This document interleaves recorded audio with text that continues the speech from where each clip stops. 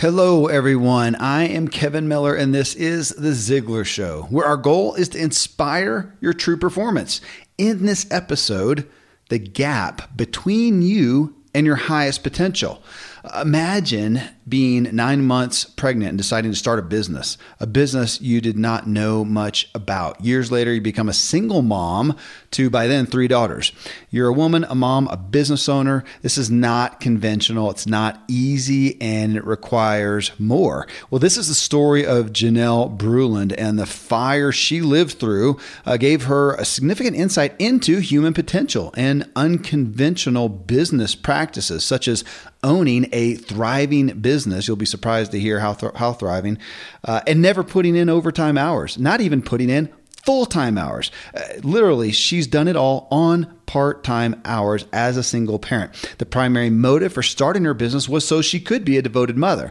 Well, Janelle came to me from Tom Ziglar, and he said, we've got to have her on this show. She has a new book titled The Success Lie: 5 Simple Truths to Overcome Overwhelm and Achieve Peace of Mind. Today, Janelle has 500 employees and 250 subcontractors, part of her facility management company team. And she's on the Inc. 5,000 fastest growing companies. You can connect with Janelle at thesuccesslie.com, where she has a companion workbook to her book, and find her Intentional Leadership podcast wherever you get your podcasts. So I'm going to bring Janelle to you in just a second. I think you're going to just enjoy hearing about the success in these unconventional ways, and talk about achieving a high potential. Really inspiring. So we'll start off with Janelle right after I bring some great products and services to you. Well, Janelle, I got to admit that when I first read the book and got into your story, that here you are and you started a business. And I have a wife who has had 7 kids, biological kids by birth. You started a business at 9 months pregnant, and I thought that's more than a little odd. It wasn't 7 months, not 7 months pregnant. It's not a month after, but really 9 months into it. And you didn't really say in there what prompted that timing. I want to know. Okay. Well, I'm happy to share. I had been working in a career job in the medical field as an administrator for a number of years, and I was just really grinding away, working way too many hours. And a change happened with that job where I left that and shortly after found out that I was pregnant. And so really the journey of my pregnancy was thinking about, God, what is it you want from me now? Because this really hasn't been working. I haven't been being the mom that I want to be, and really started looking at what my priorities were. And I thought I would like to look at being able to do something from home, where I could be primarily a great mom to my kids, but also use my business gifts and skills. And so I had the opportunity to start a small cleaning company, and it just kind of came about where it was toward the latter part of my pregnancy where the opportunity really became available, and it was hot. And so, yes, nine months pregnant, I'm signing the paperwork to start up my own business out of my living room, running a small janitorial cleaning company. Yeah. Well, and you mentioned that. I appreciate that your motive was family focused. I know, my wife sometimes is with having kids is looked at what she would call career women. And she's like, I don't know how they do that and how they have that focal point, but you did it for that reason. And I know my kids, I've never been an employee since I've had kids. And so much of it was for just what you said. It's for the flexibility. And even though we as entrepreneurs sometimes talk about we may work even more so than we would otherwise, having that flexibility is, to me, second to none. And I'm going to get into more of the details of you talking about how you have, again, really oriented your business around your family is significant. I really want people to hear that message. I think that'll resonate with so many women, men, all of us. Great. Happy to do that. Tell me why janitorial, because you talked in there, you said, first meeting that you had to get this kicked off, you didn't know a ton about it. Did you just see that there was an opportunity, or had you seen a problem that you thought you could fix? What drove you to this industry that, again, you said it's not like you grew up in this and had some incredible knowledge in there? Right. Great question. Well, I always had an entrepreneurial mindset and doing a number of things on the side. I was investing in real estate. I was doing some management consulting, and I was actually working with a small company, a janitorial company, and helping them with that. And that's where I got to learn a little bit about it and had the opportunity to get myself inset into that and thought, you know what, I don't know much about this, but I know a lot about management and about business. And this is something that I may not know about the janitorial side, but that I can learn and I can bring to it what I know as far as business practices and taking care of clients.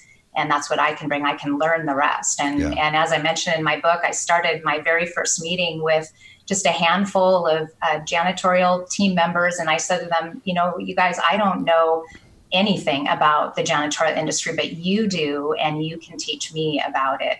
But I do know something about business, and I can bring that side. And together we can take really great care of our clients and take care of each other, and this company will grow and we'll do well and thrive. And that's exactly what happened. We worked together as a team, and having the right team around you, of course, makes all the difference. And I wore all the hats in the beginning for sure.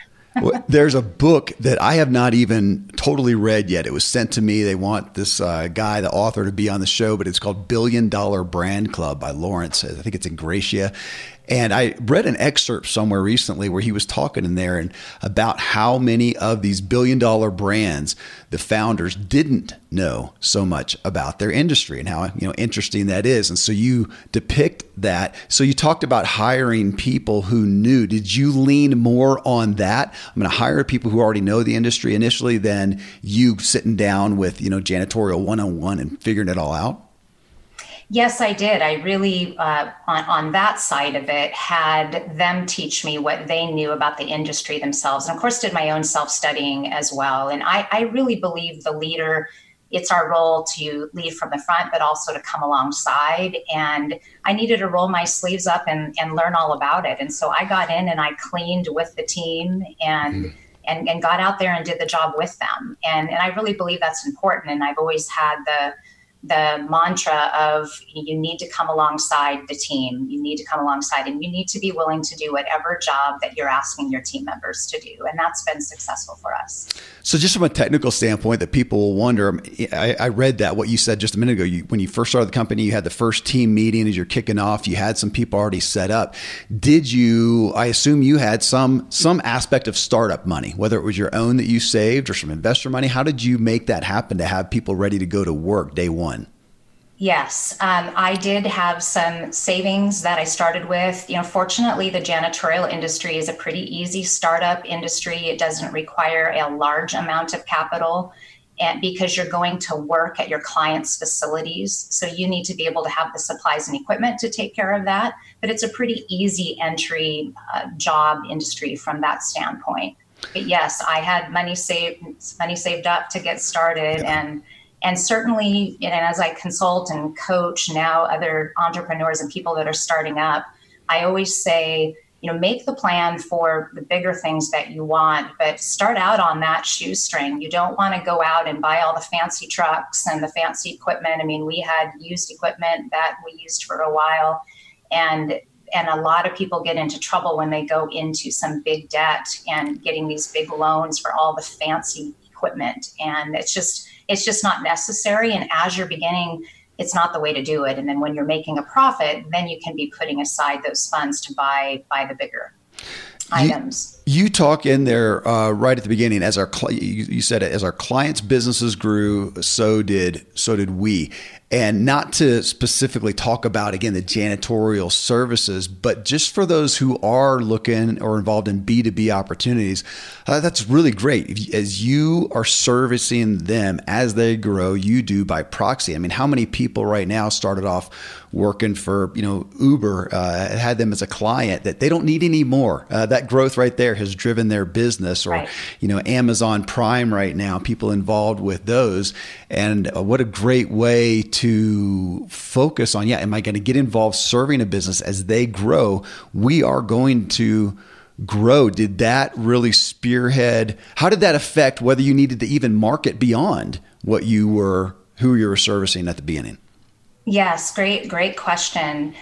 Listening was a big part of it, and just being really attuned to not having my own plan that was so set in stone that it was immovable.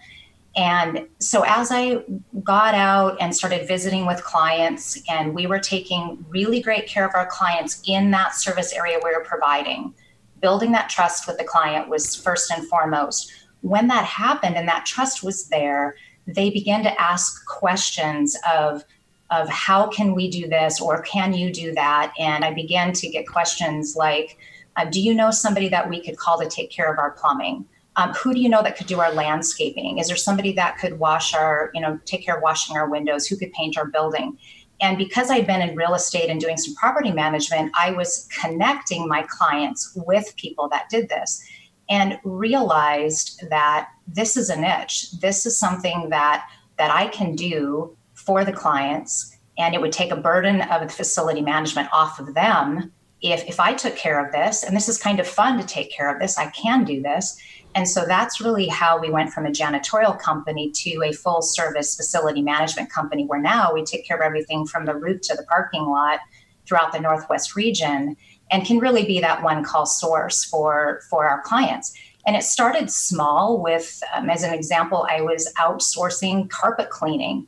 And that was a service that fit in really well, of course, with the side.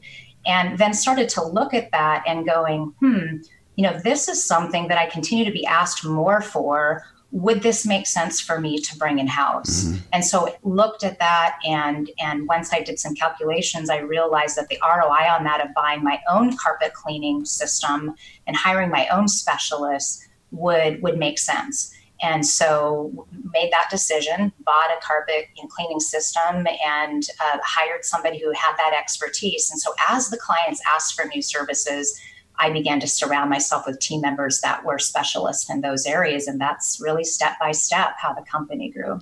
So speak to that as we're talking to so many people with businesses out there that are different, because as you are consulting and guiding other people with businesses, sometimes people get in trouble doing that same thing. How do you vet, or how do you counsel to vet what you should bring on or what you should not? I'll never forget a company, they did window washing long time ago, and they hired me to help them.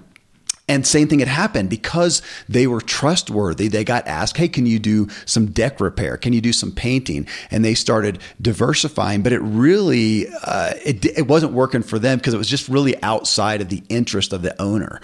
And so here they had gotten really broad, and he said, well, we enjoy it more over here on the window cleaning side. We make more money. And so we really helped position him back there. Now here you have success doing the same, but you know that if somebody's out there providing good product or service, they often get more opportunities, and then you get stuck in that space of going, where should I expand? Where should I stay in my lane? And I think a lot of people get confused and stuck in that arena. How do you guide there? Definitely. Well, I ask a few questions, and you mentioned it about where is the owner's passion? Mm-hmm. And I think it has to make sure that it aligns with what your vision is for the company and the direction that you want to take the company. You want to be willing to adapt to your customer needs, but you also need to know when to say no. And as an example, we were asked to do a number of services that we said no to, that we didn't expand to. Okay. Security services, as an example, a lot of colleagues in our industry do security services, and we evaluated that as a management team and just decided that wasn't a route that we wanted to go. So I think that's as each opportunity comes along, there's a lot of, I call it shiny object syndrome. There's a lot of shiny things that come along that we may get distracted by. And that's why it's important to set the goals of your company and then to revisit them and make sure that if you've set up these particular priorities, these particular service lines, that you stick with that, and then reevaluate from time to time to see if you need or want to adjust. Okay, well, on that note of setting the vision of the founder, the entrepreneur, coming back to family again as your primary purpose, really appreciate the story. You say you hired an industry consultant who you respected, and you talked about wanting to grow the business, but work less than full time. And you were told by this person that you had hired, that you respected, that you wouldn't be able to continue to grow without anything less than full time, and actually needed to commit to more than 40 hours, 50, 60 hours. And Right. you, of course, did not follow that, and you decided to commit to part-time. Over the next 2 years, you grew 130%. Okay, so as we read that and as we understand that, do you look at that and say you chose? I don't know if you say you chose to, but you were able to do that because you worked smarter, or did you could theoretically, and I'm putting the options out there maybe that to see what you did, but obviously you could look at that and go, you know what, I'm going to take less personal income and hire and delegate so I don't have to do full time. Or how did it pan out for you to be able to stick to your value, part-time work, and yet grow your company? How'd it work out? Well, I will say that is a constant challenge. And I'm sure for a number of the listeners today who are high achievers, I love to work and I have a big work ethic, and it just brings a lot of joy and satisfaction to work. So I am one of those that has to pull myself back because I could become a workaholic. I did for a while, had to pull myself back from that. And with this conversation with the consultant, I was realizing that there was a lot of opportunity in our business. And I had been maintaining a part-time, less than full-time work schedule to be there for all of the growing up moments of the kids. And really respected this consultant and thought, I'm going to meet with him because I just see some big opportunities here. And he told me just exactly what you said, that, Janelle, that this isn't going to work. Great idea, but, you need to really put the time and effort and a lot of hours to take this to the next level. And 2 decisions came out of that. The first, he told me I can't do it. And I don't deal with that very well. For people telling me that I can't, then I want to figure out a way that I can. And so that really posed the question for me is, well, he says I can't. And I believe that we can do most of what we set our mind to.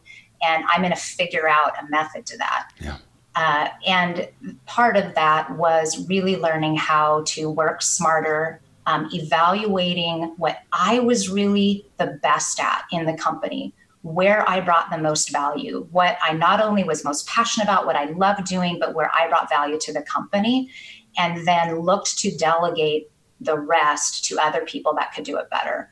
And part of that at that time was really looking at the operations side, which I'm more vision, strategy, people, love developing people.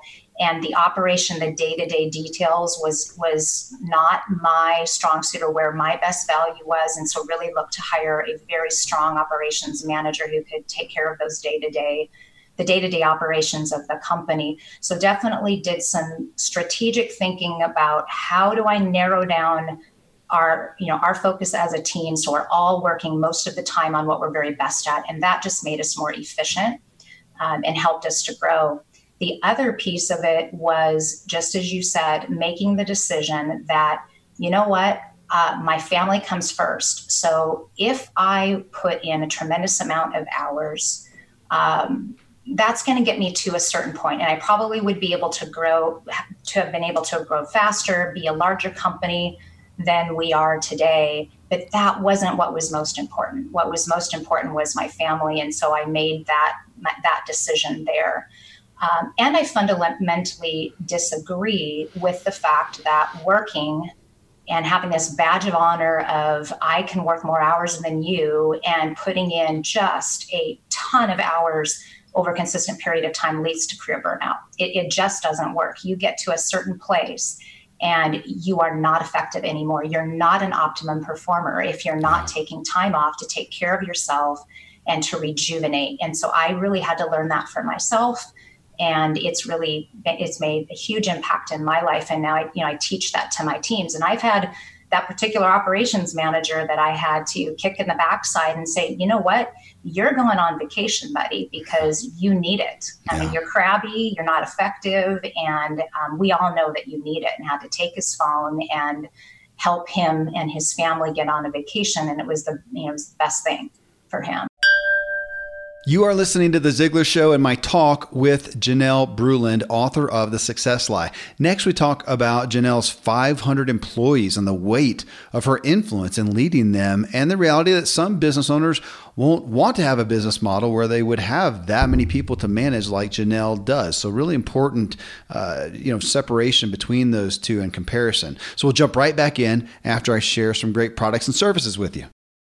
kind of the spirit of how you're running things there too. I want to pull out another piece just for people to hear different sides of business. You talked about being approached by a manager. You said, who said, Janelle, you're always this. You said it was during a down economy. You're always the one that puts the wind in our sails, but you can also take it out. So when I read that in the book, I was actually at home and I was thinking about how relevant that is for me as a parent. And, as a business owner, as a parent, we are choosing to lead and influence others. But you did put yourself in a place. How many employees do you have today, Janelle? I don't know if I read that. I have just under 500. Just under 500. Okay. You have a business where you are, significantly leading other people. I'm not a good manager. I struggle with it. I'm an introvert. I'd rather just stay in a hole and write all day, which is pretty much, what I do. Now, you still have to have people help you. So I find myself hiring other companies, other independent contractors that I don't have to manage, that I don't have to lead. And I always thought about that. I've been cognizant of that. My dad is buddies with Dave Ramsey. They have been for 30 years now. Dave has I have no idea how many employees he has in his own building. My dad doesn't. I think he still talks about only having 1 or 2 employees or something. Now he has a sea of people who work for him, but not in that capacity. That there is the chance. Well, I wanted people to see that how you are going to lead them. If with a company like yours, you really are impacting them. There's a lot of weight on your shoulders for your spirit of leadership. But that people can also run a business, and if that's not them, if they don't want that pressure, you're going to have to do business differently. Now, yours, I don't know that you could. You've chosen one where you are going to be so closely tied with the people that you work with.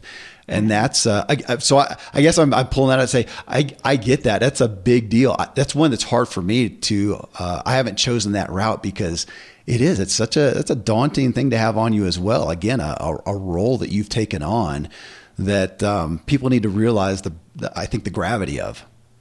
Yes, it is a heavy mantle to be a business owner. And for people that are looking to start up, and for those listening that are business owners today, we're going through a really challenging time right now, and that weight is heavy. It's heavy for you if you are working for an employer and you're worried about your paycheck, you're worried about your job.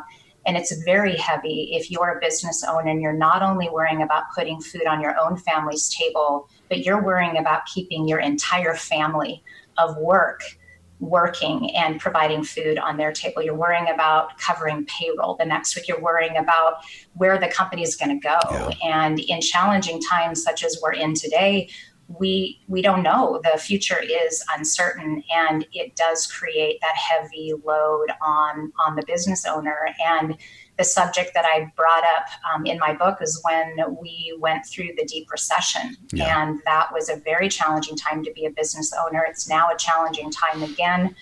And there are definitely sleepless nights where you're worrying about how am I going to get my company through this? And usually my personality has been, I'm the cheerleader, I've come alongside, I've got the vision, and I'm the positive leader. And there was a time that I got myself caught up in fear of what we were going through. And as I mentioned, I had a manager pull me aside. We had a meeting where we had talked about, okay, what are we doing as a company? It's kind of the coming together of, what's happened, where are we taking the company? What do we need to do right now? What are our top priorities? And he pulled me aside after the meeting. And that's where he said to me, Janelle, you're always the one that puts the wind in our sails, but you're also the one that can take it out. Yeah. And that just really got me in the gut that day. And I realized that I was caught up in the fear and the anxiety. I had got myself paralyzed by the situation, and I simply couldn't lead that way because our emotions are so catchy. They're so catchy, and I needed to make the choice, and that's what it was. It was a choice of having a different mindset, a different perspective. And I apologized to this manager. I got the team back together, and I was very transparent with them about, guys, this is a scary time. This is a time of uncertainty, but we can make this an opportunity, and we're going to come together as a team. We're going to learn whatever we can. We're going to get back to the basics, and we're going to come out of this stronger than ever before. And that's exactly what we were able to do. And it was amazing when I changed my own perspective and my own mindset back to the one of optimism that I usually carry. all of a sudden the creativity of the team, just blossomed again. We had fresh ideas, we had solutions, and we were able to move forward together. Yeah. Well, on that note, I mean, your book and this message obviously is a lot deeper than business. You're taking business as a vehicle and sharing what you've learned through that. An initial premise of your message that I'm going to pull out here: recognizing the gap between where you are now and your highest potential. Potential is one of my favorite words.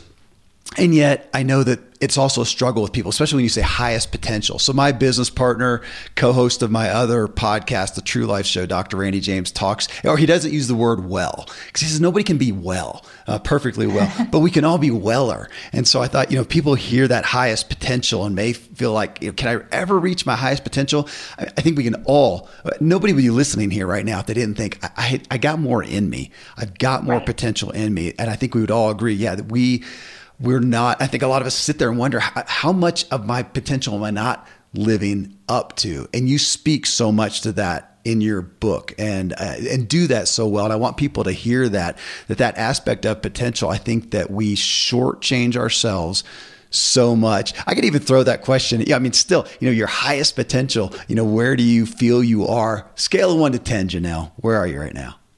Oh, wow. That's a big question. That's a mean question, probably.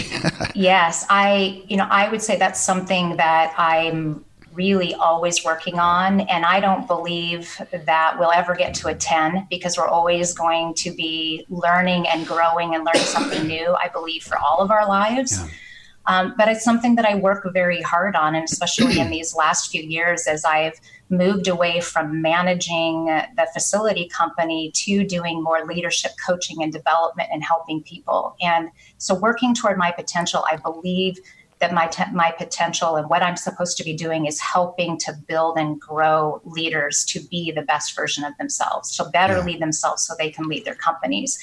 And I would say that I'm a 7 or 8 on that scale, really working hard to help people look at their own lives and see where that gap is, help them identify that for themselves, and then help give them solutions and point them in the direction and just give them that little nudge of encouragement to believe in themselves, that they can take their lives to what their true calling is. Because I believe we all have a calling and purpose, and it's up to each one of us to figure out what that is and then move in that direction.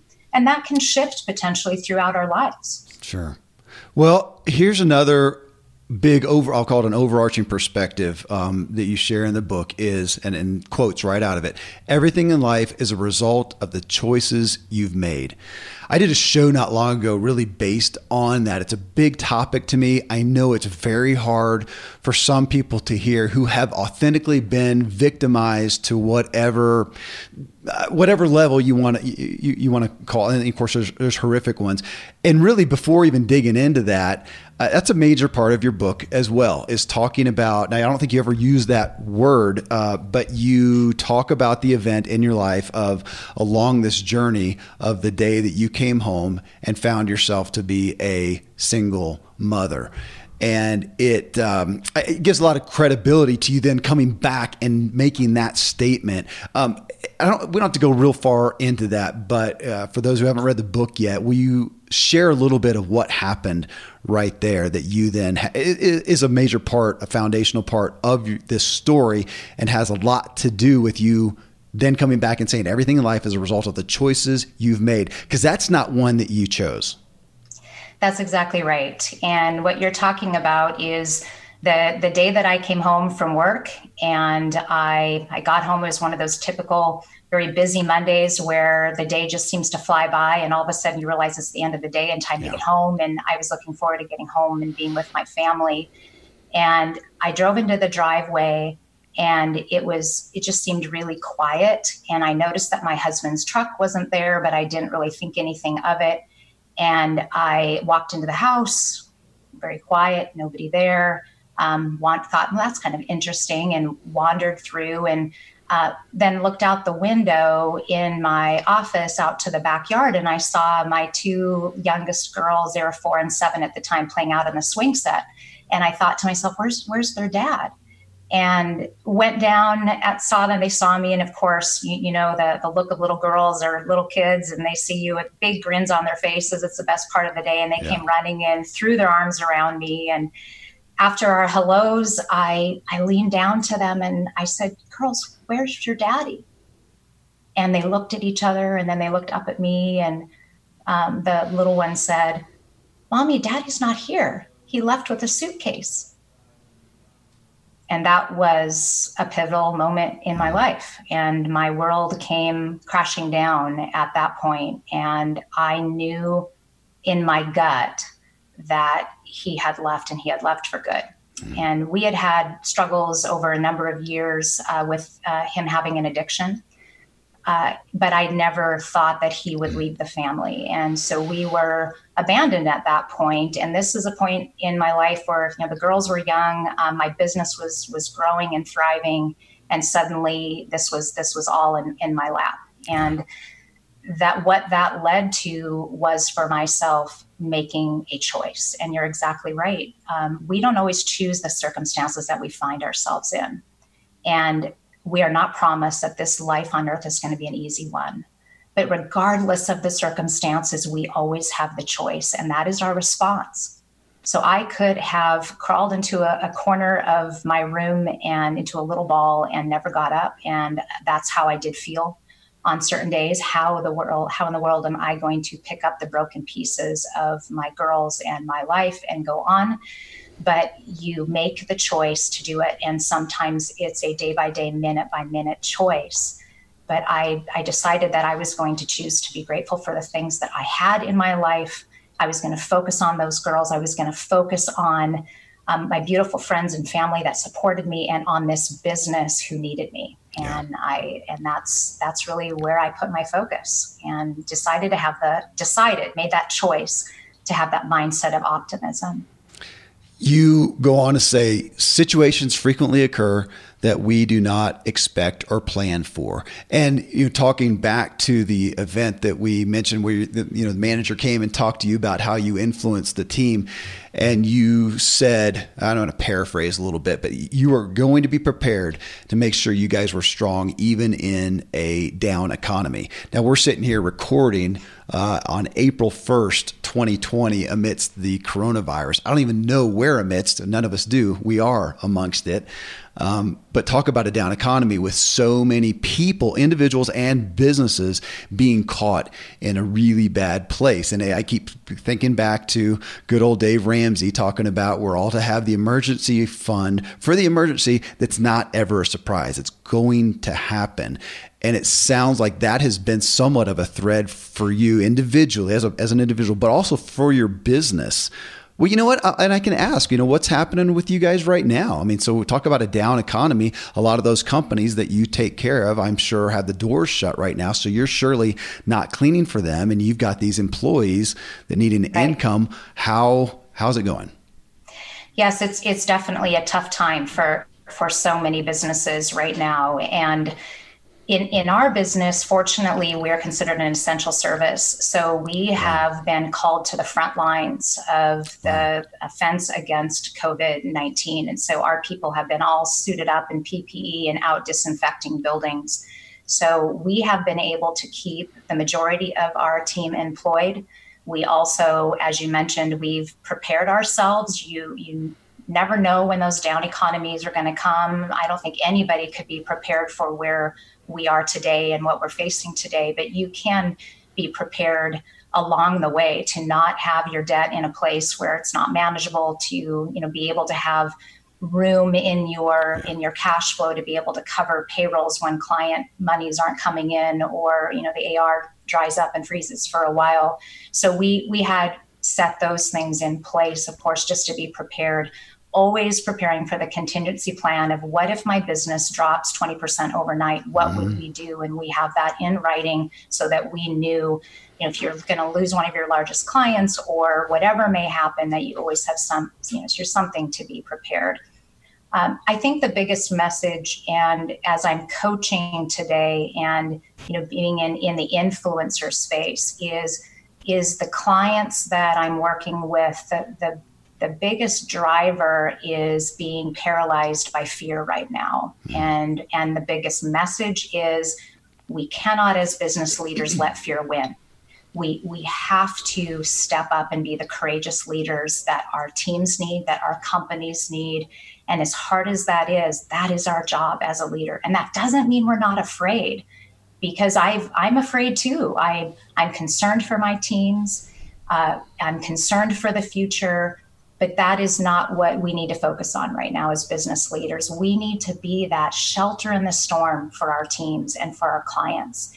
We need to free our own mindset so that, as we talked about before, we can be creative, because this is the time in hardship that we can find those opportunities, that we can serve our clients in new ways than ever before. You know, in my coaching and leadership development company, all of the training has been shut down, that, you know, the conferences and speaking and those type of things have been shut down. And so we've switched to our online programs, doing, you know, Zoom calls like we're doing today. And so just figuring out those ways as a team that you can adapt and get your team around you and talk about those things. So let me pull out another statement here from you that's interesting to me. You said, before you make a change for the better, you must realize the life you are living is not working for you. It's an interesting statement, because I think so many of us, we can look at a new desire, a new goal, a new achievement, a higher potential, as we talked about before, that we want to achieve. And you're saying, wait. Before you do that, you realize the life you're living is not working for you. It made me think of, and I've mentioned this, I don't know why it's been on my mind a lot lately, W. Edwards Deming. He said, every system is perfectly designed to get the results it gets. I felt like you were calling us back to that. So you're saying, so I want you to unpack that a little bit. Before you make a change for the better, you must realize the life you are living is not working for you. Tell me more about that. Yes. Well, one of the things that I spend time on with my clients is goal setting, and to create that vision of what they want their life, their business to look like. If it's the best version of themselves, if their company is providing the best things, what does that look like? And before you're creating those goals, you have to take that step back and see what's working and is not working. So in your own personal life, and I know we have many people listening that are developing their own selves, personal and professional development, we have to stop first and reflect on our own lives. And so in the book, I talk about a reflection process. This is really important. I do this for a couple of weeks at the end of each year, but I'm doing it on a quarterly basis as well. You have to take that time to look back and see what are those things in your life that are working for you, that are creating joy and fulfillment, and what are those things that are keeping you up at night that aren't working, and evaluating, you know, this holistic approach to your life, not just looking at, well, hey, financially I'm doing well, but over here, you know, I'm not spending any time with my kids, or, you know, I'm not taking care of my health, and just this holistic approach of your life, a holistic approach of your business and all of the facets, and what's working and what's not. Because only when you identify that then you can decide what you're going to change and go forward to make things better and to reach that highest potential. Yeah. You know, with your coach's hat on, again, you make a statement in there about, or maybe it's a chapter, but listening to your own voice. And when I heard that, and it was in reference to, you know, watch out whose other voices you're listening to out there. Make sure you're listening to your voice. Okay. Which I get, though I know a lot of people who hear that don't have confidence in their own voice. And I wonder, to some standpoint, if there's an if-then aspect of that. Listen to your own voice. Because here you are, and as a coach, if you're seeking guidance, if you're getting positive input, if you're seeking wisdom, I mean, there is some kind of that aspect of, you know, God will work all things for good to those who are called according to his will. It's not a blanket statement. It's just kind of that if-then, that listening to your own voice. Maybe give us some discernment in that. Listening to your own voice, But yeah, if you are not feeding it correctly, is there a place to be cautious of your own voice as well? And I think a lot of folks struggle just with that statement, though, because they're not sure whether to believe they've made the mistakes, especially that. And we all have. I've made mistakes. Right. Can I trust my own voice? And you're saying, listen to your own voice. And there's tension there, but talk to that a little bit, if you would. You bet. Well, you do have to determine for yourself what your most important priorities are. And I have some tools in the book to help you define and narrow that, because it's different for all of us. We're all going to have different things that are important to us. And so when I talk about listening to our own voice, it's listening to our own voice to make sure they're aligned with what our purpose and our values are. And where it's easy to get caught up and with a success lie is we buy into the lie of what society says success looks like, what society's version of success is, and not even really paying attention to what success means to us. And that's very important, that we know what it is that's most important to us. And by taking time to reflect, to do some reflection, to go through the assessment, to talk about identifying what are those most important things to you and really narrowing it down so that you can then have that as your compass and that's your foundation that you go from. And, for you and I, faith is a big component of it. And so that is the compass that can help drive the decisions that you're making. And so I ask people, in the book and the people that I coach is, when you look at yourself in your work, is your work aligned with your values? And is the life that you're living aligned with those values? And if you don't know what those are, then that is something that you need to get some help on, that I help with and the book can help with. We need to surround ourselves with mentors that are positive roles in our life. I am coached. I have an executive coach. I highly recommend that others have coaches in their lives, executive coaches or life coaches, because that is how we become that better person. We don't have to figure it all out for ourselves. We can get those mentors around us. And in that, 3 or 4 minutes that you just talked right there, you said aligned with values so many times. That is such a significant thread of the book. It brings me back to, again, the story of you deciding to remain part-time, because it's not that the guy who gave you counsel was wrong in general, but That's you right. knew what your value was. And I do want people to hear that you weren't putting up an narcissistic ideal. This is a value for your kids, for your life.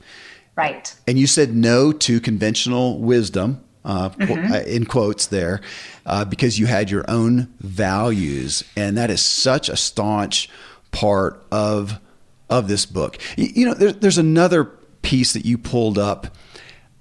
Individuals and companies don't improve automatically, that I got enamored with for whatever reason. And I think it was because, I think it was good. I did part of this and I was working from home as I've been doing a little more lately during all the COVID stuff. And my kids are there and I thought about them. You have little kids and you expect them to improve automatically. They do by proxy. They're growing up. They're getting bigger. They're learning more by osmosis, if nothing else. Then they go to school. Not my favorite bastion of new knowledge necessarily is school, but at least it's something. They're going to school. And yet we know so often that people will go to formal school, they get out of it, and that's where their education stops. And yet I again was enamored with you talking about that, because I think we do have that myth somewhat that just because the days are passing, just because we're getting a little older, we're improving. And man, I don't see it culturally. The stats don't point to that. It really points to pretty quickly we start to devolve or stagnate. And there's your second book, Janelle. I'll challenge you to put that on, because that we are not improving only by that intentional proactive pursuit of growth will we. And even the maintenance, if we're just maintaining, I think that's what bothers me some, even just maintaining, we're generally still devolving. We've got to be improving, especially as we age, I think, or we're going backwards. And so for you to put that individuals and companies don't improve automatically, and you actually in the book get into, I think, a little bit of both, dissecting that out.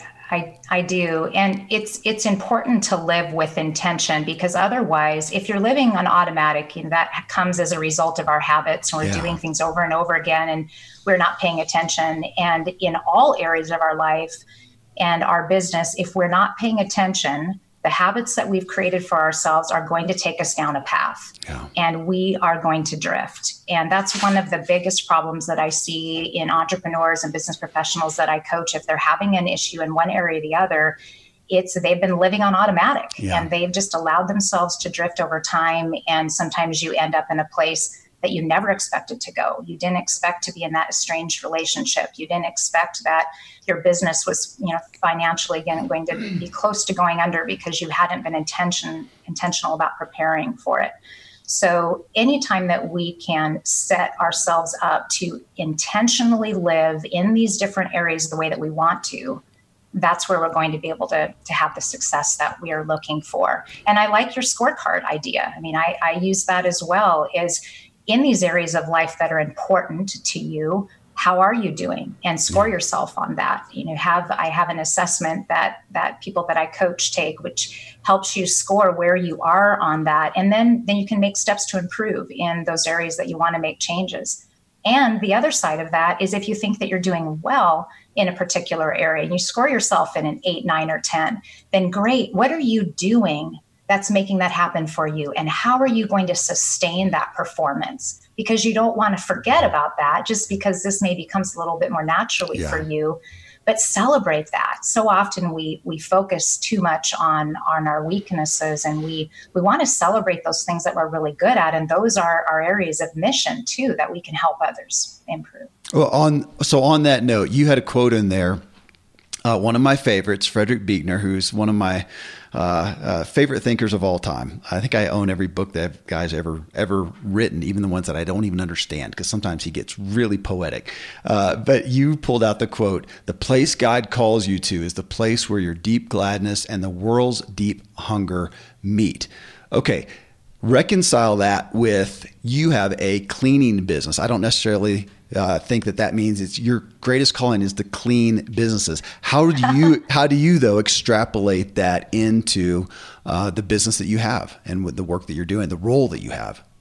Thank you. It's really, for me, about building and developing people. I mean, I love building business, but it's more about serving and building the people. I have just loved that. And I realized as I was growing my business that I loved to grow a business and to serve our clients, but even more, I love to develop the people. And found myself, as we're having client meetings, is I'm asking questions about them personally and helping them drive to their own better performance and being that person for people. And so that's really how I did the side business with my husband and business partner, Graham, Legacy Leader, because we want to develop leaders to be the best that they can be. And that's how we got into the leadership development and coaching and the writing that I'm doing now. And like you, I love to write. That's something I could do a lot more of, but I find myself needing that mix of being with people as well. So. Well, in that same frame, though, of calling and missional work, as you talked about seeking employees who also have a passion for the work. So again, is that they literally have a passion for cleaning, or does it go beyond that as well when you're talking about your employees? Oh, absolutely. It's not about the cleaning. I mean, there needs to be some skill sets there for sure, but it's a bigger thing. I mean, when we look at our business, we are helping to keep our clients' facilities safe and healthy. I mean, that's what we're doing. We're not just cleaning. We're creating a safe and healthy environment for people to work and play. So it's bigger. That's the mission, and really serving our clients. I mean, we too want to take care of our clients' facilities as if they were our own. So it's that care piece that really has drawn people to our doors at MSNW.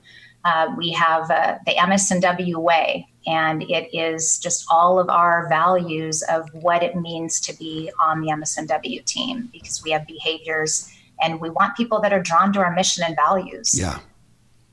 I knew you were going to say values, and I'm going to go right back to values again, because you talk about you talk about the difference between values and priorities in the book. And I thought that's most people use those hand in hand, that is their priority, is their values. So differentiate those for us, values and priorities. You bet.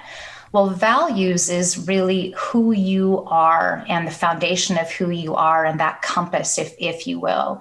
And the priorities are those things then that you're going to do that align with those values that will take you forward. Yeah. So for me, I narrow down, and I encourage everybody to narrow down your main values, your core values, so that you know what they are. And mine are faith, family, and impact. Yeah. And if I make sure that everything that I do aligns with those three things, and if it doesn't, then I'm not on the right path. And my mission is to impact others, to be able to help others grow in their leadership. And so if I'm not creating that positive impact in the work that I'm doing, then I'm not aligned with my values. So then as I set goals for myself personally, for our family, for our companies that I'm leading, we set priorities, and we just make sure that they're aligning, back to our company values, which ultimately company values look a little different than your personal values, but they're still aligned. So I suggest for people, if they are the business owner, you need to know what your own personal values are first, and then you create your company values, and they're really going to come out of that.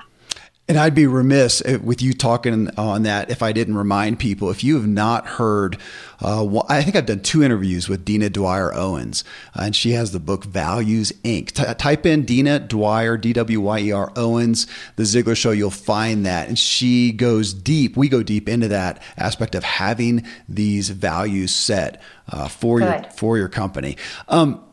You make a statement on this aspect as well. Look behind one's behavior, and you will likely uncover the values behind them.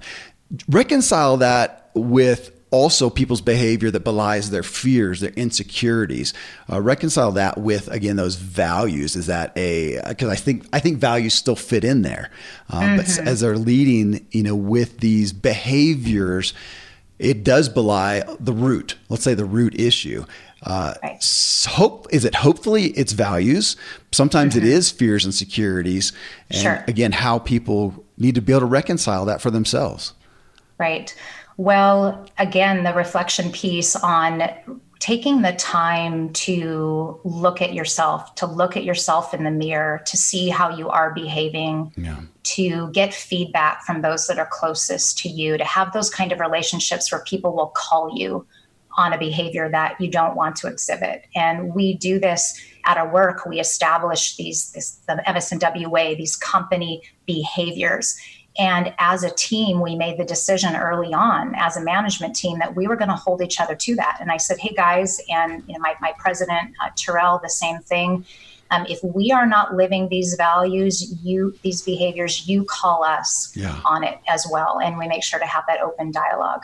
I do believe that fear plays a big role, and it is so important. I know I've talked about mindset a lot today, but I am so passionate about our mindset, because everything starts there. And what we think, what we're thinking about ends up being what we say, ends up leading to what we do in those behaviors that we talked about. So it all goes back. If there's negative behaviors, it comes back to what's going on right up here in our brains. And so that is our job, to understand that root. And sometimes we need help, whether that's an executive coach, whether that's a counselor talking with a family member. But we have to become aware of what those things are that are tripping us up, because only when we do can we make those changes.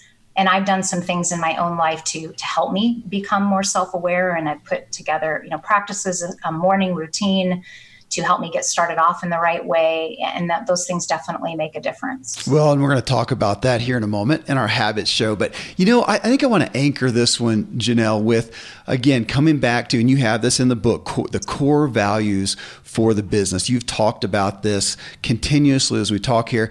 And I think everybody here on the Ziglar Show, they know this. They know that the business should exist for more than money. And as the owner, we can have this altruistic vision for what we want this business to be about, who we want to serve. But I know so many today, I hear it over and over again, they really struggle to communicate that effectively to the employees. To have an employee that really is interested in the missional aspect of the company beyond just their paycheck is just difficult. And I, even as a communicator, and I would say as a motivator, my gosh, I can again extrapolate that even to a parent, to say these are the values of the family, but to get your kid on board is difficult. Just some guidance into how to authentically do that. I find a lot of business owners who are just really, really uncomfortable with it, to feel genuine in sharing this altruistic, maybe this bigger vision for the company other than the paycheck. How are there some specific ways you've been able to do that where the employees really can grasp onto that? It really is a value to them. They do really see how there's a tangible benefit to them in having that bigger vision. Right. Well, first, I'm going to say that it is a tremendous challenge. It's a challenge for me. It's a challenge for business leaders today. In our facility management company, we operate remotely, where we have so many people across a number of states, and to try to get the message out all the way to those on the front line can be very challenging to do that. Some things that we've done that I believe help is, first of all, defining what it looks like, defining what your mission is. Sometimes companies, they may know it at the top, but it hasn't been put through the organization. It's something that's not even on their website. It's not in their materials when people apply for a job. We actually, as part of our hiring process, we are talking in the interview process already. This is what it means to be a part of the MS&W team. Does this feel like it's, a fit for you? And we actually have them speak to some of the company values and why they want to come work for our company. And we find that out up front, and we talk about those things up front. We also do a lot of things with the team. I talked about our care culture and just this focus of care on our clients, our team, and also our community.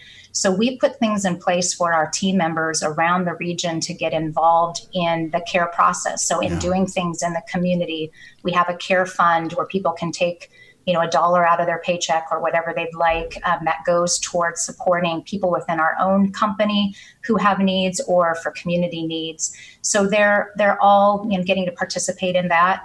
And then finally, just really making sure that every role in the company knows how their job connects right back to the mission of the company, and that they know why their role is important. I mean, the person who answers the phone at the front desk is a very important person, because they're the first voice that's going to show care to the client or the team member that's calling in. We want that person to feel cared about. So what does that look like? That means they answer the phone, immediately. They answer with a very friendly and positive voice, that they are a person that's authentically a caring individual.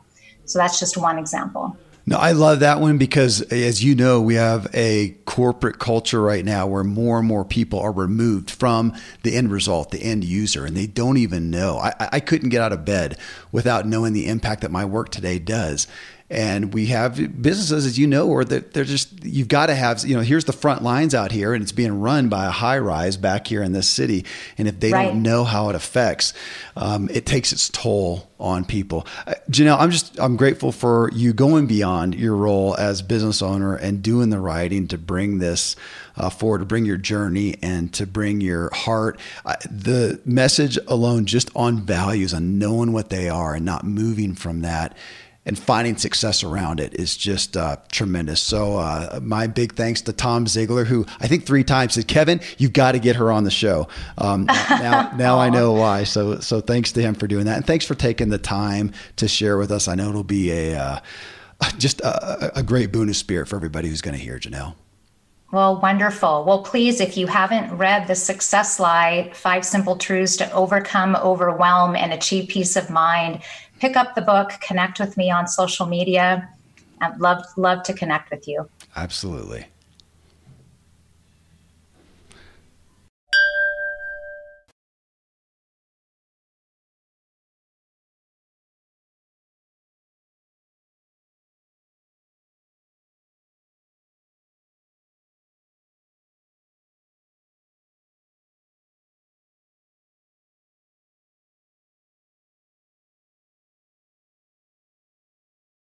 Well, there you go, folks. A profound discussion with Janelle Bruland about business and the gap between where you are now, where we all are now, and our highest potential. Again, you can connect with Janelle at thesuccesslie.com, where she has a companion workbook to her book of the same title, and find her Intentional Leadership podcast wherever you get your podcast. Coming up in episode 786. Where do you have mastery in your life? I mean, being a complete master of anything is questionable to pronounce about yourself, but everyone listening to the show likely has an area of your life where you can claim a level of mastery and hopefully a growing level of mastery. Well, this is the focus of this upcoming episode. And what we culminate with is the essential value of knowing your areas of mastery. And as you'll hear, we're talking about transferable areas of skill, ability, and the responsibility also to be pursuing increased mastery in our lives overall. Well, Tom Ziglar joined me to discuss this issue, and we talked through some listener comments as well to the question I posted, simply, where do you have the most mastery in your life? Really important topic. Till then, folks, thank you as always for letting me walk with you as we inspire our true performance together.